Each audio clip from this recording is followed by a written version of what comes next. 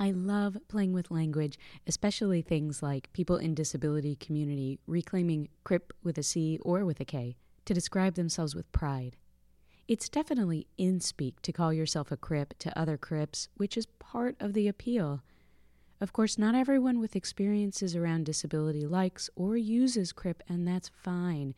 We never signed a contract to be a unified 50 million person group with one opinion on anything at all. So I like crip. I like mad.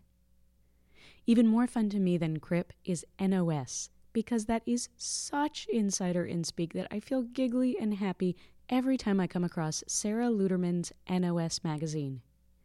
There's a picture in the blog post of the NOS magazine logo.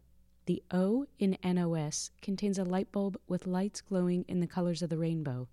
The words say NOS magazine for interesting minds.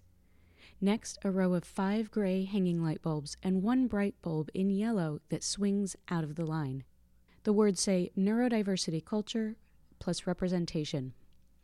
So NOS Magazine is described as, quote, a news and commentary source for thought and analysis about neurodiversity culture and representation. NOS stands for, quote, not otherwise specified. A tongue-in-cheek reference to when a condition does not strictly fit the diagnostic criteria or is in some way out of the ordinary. Opinions, not otherwise specified. Stories, not otherwise specified. Perspectives, not otherwise specified. End quote. In my time training to become the rehabilitation clinician that I never became, I learned about NOS from the medical side. This person's just deviant enough to not be normal, but not quite impaired enough to have a full-blown disorder kind of disability.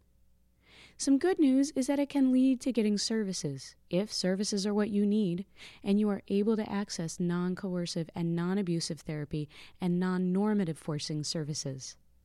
Some less good news is that it puts you into that medical mystery limbo. I've also seen NOS reinforce the faulty assumption that autism is on a spectrum, ranging from high functioning, ick plus ugh, to low functioning, ick plus ugh squared. Ugh. I just can't even with the high and low functioning terms, especially because people try to compliment me by calling me high functioning. Let's just say that the emotions I have when I get called that will remain NOS for the moment. I should write an essay on it.